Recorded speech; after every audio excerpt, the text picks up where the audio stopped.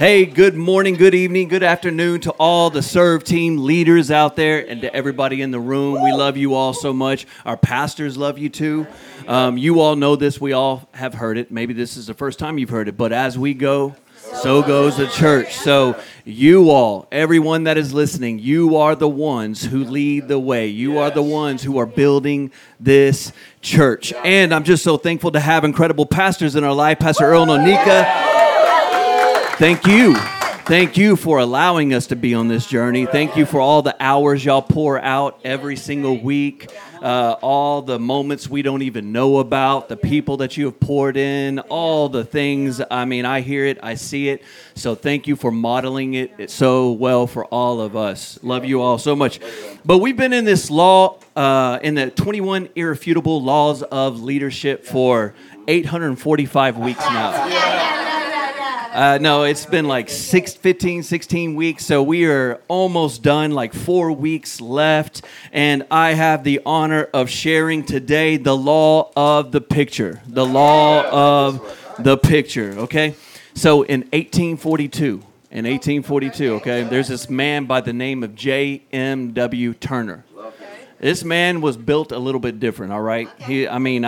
Something was wrong with him a little bit, all right? He was a painter, okay? So if you don't Google it right now, but if you Google him, he's got some famous paintings out there. But one in particular is like one that is really known throughout the world and is actually in the European Museum. It's priceless. You can't buy this thing. It's there. But this man, in order to get this picture, he wanted to paint a storm. Okay, he wanted to paint a storm, but he didn't want to paint a storm just from the observation from the shore or from what someone else told them the storm was like or anything like that. So he went to some sailors and he says, "Will you take me out to sea in the middle of a storm?"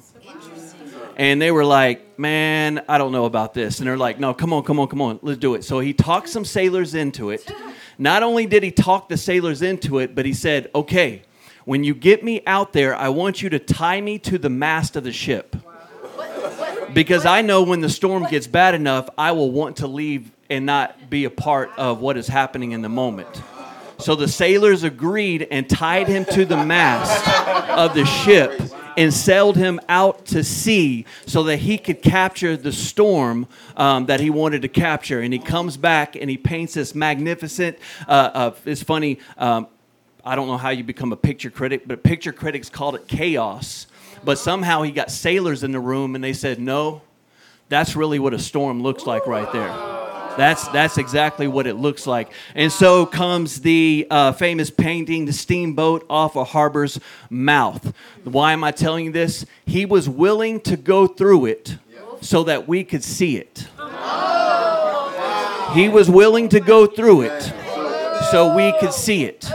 He didn't want to give us a counterfeit picture of something else that someone else told him about. He wanted to say, "No, I want to live this moment right here. I want to breathe the moment. I want to feel the moment. I'm willing to go in it so that the world can see it." And I want you to know here at Shoreline City, we are not painting pictures from the side of the shore. Instead, we're saying, "I'm willing to go through it so that everyone else can see it." That is the picture we are painting here at Shoreline. Let me give you a few things. Some of the things that John Maxwell said. You can turn your Bibles to 2 Samuel 21, 15 through 22.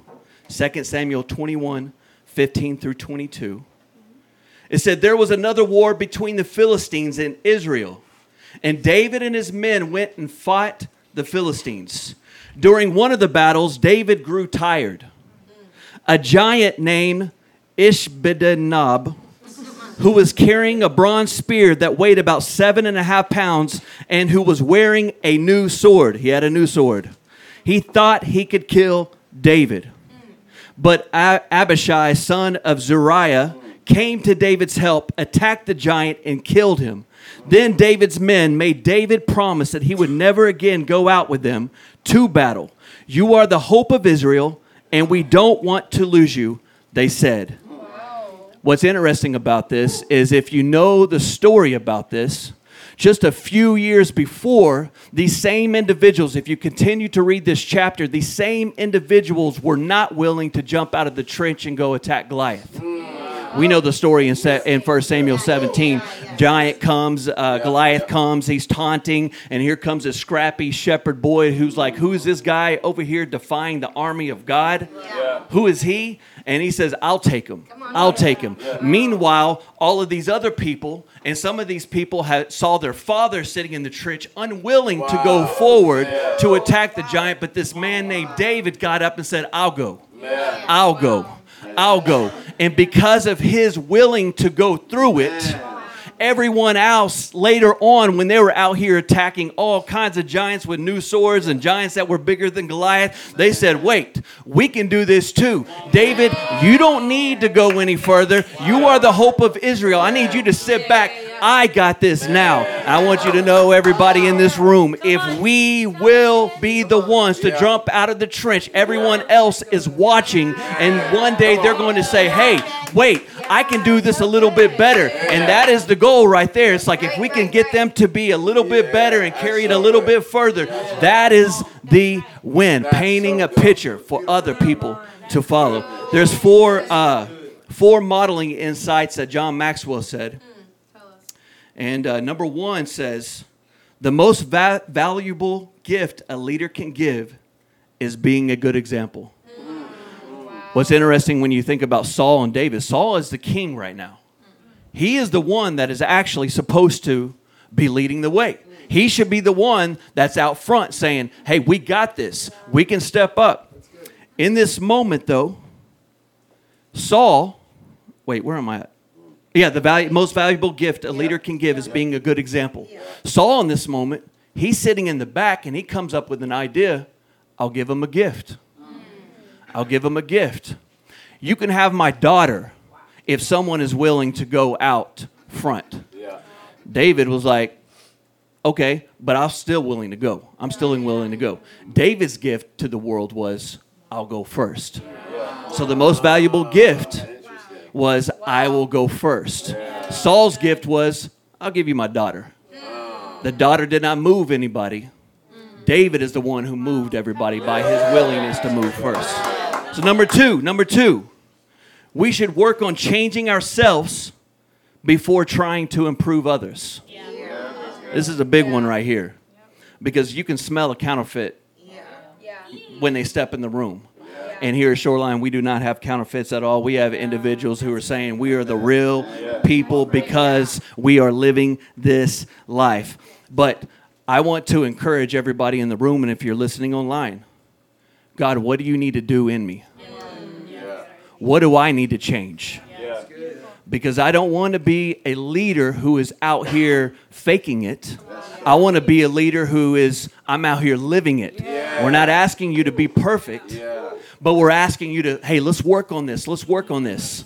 Saul, what's interesting about Saul too, is Saul was trying to change David to become more like him when David said, I'll go. Here, you can have my armor. You can have my shield. You can have my sword. He was trying to shape him to be like him. Instead of, he needed to step back and say, hey, what do I need to work on? God, what do you need to do in my life? He was trying to fix somebody else, and he wasn't even fixing them the right way. When we are focused on ourselves and, Lord, would you grow me? Would you help me to be the leader that you have called me to be? I'm telling you, he'll start revealing more and more and more to you of things like, hey, this is what I need you to do. This is how I need you to work on yourself. So number two was we should work on changing ourselves before trying to improve ourselves. Number three is followers are always watching what you do. Someone told me the other day, they said, well, no, they told Mia, I think. They told Mia, they said, all three of you, Cam, you, and Ben, all do the same thing. Y'all give a grunt laugh, like a one grunt laugh. And I was like, well, that might be a courtesy laugh. I don't know. But I was just, it was interesting that I'm pretty sure they learned that from me. And I don't know where I started it. But I do know this, that my kids are always watching me. Kids are always seeing, what are the parents doing? I'm going to do what my parents are doing. Same goes as leaders. Leaders are always watching all of us. They're trying to figure this culture thing out. They're trying to figure this thing, just Jesus thing out. They're trying to figure out, how do I walk this faith out? And if we are walking it out, showing them, hey, this is how you do it. This is what you do. We will have a bunch of leaders doing what you do. So followers are always watching what you do. I mean, even to tie in the David and Goliath and the other ones, David went first. The leader said, okay, if he can do it, I can do it. I'll jump out. And then number 4 is, it's easier to teach what's right than to do what's right. That's the truth. There's a saying out there that goes something like, do what I say, not as I do. I think it's a famous one that parents use, you know. That is not the model at all that Shoreline City or any parent should be. Instead, we can say, do what I say and do what I do. That is the leader that we are. John Maxwell gave an example. I thought this was really good. He said there's some leaders that are like, what do they call it? Vacation, what do you call it? People who sell vacations. What is it called? Travel agents. He says some leaders are like travel agents. They sell you something they've never have been to.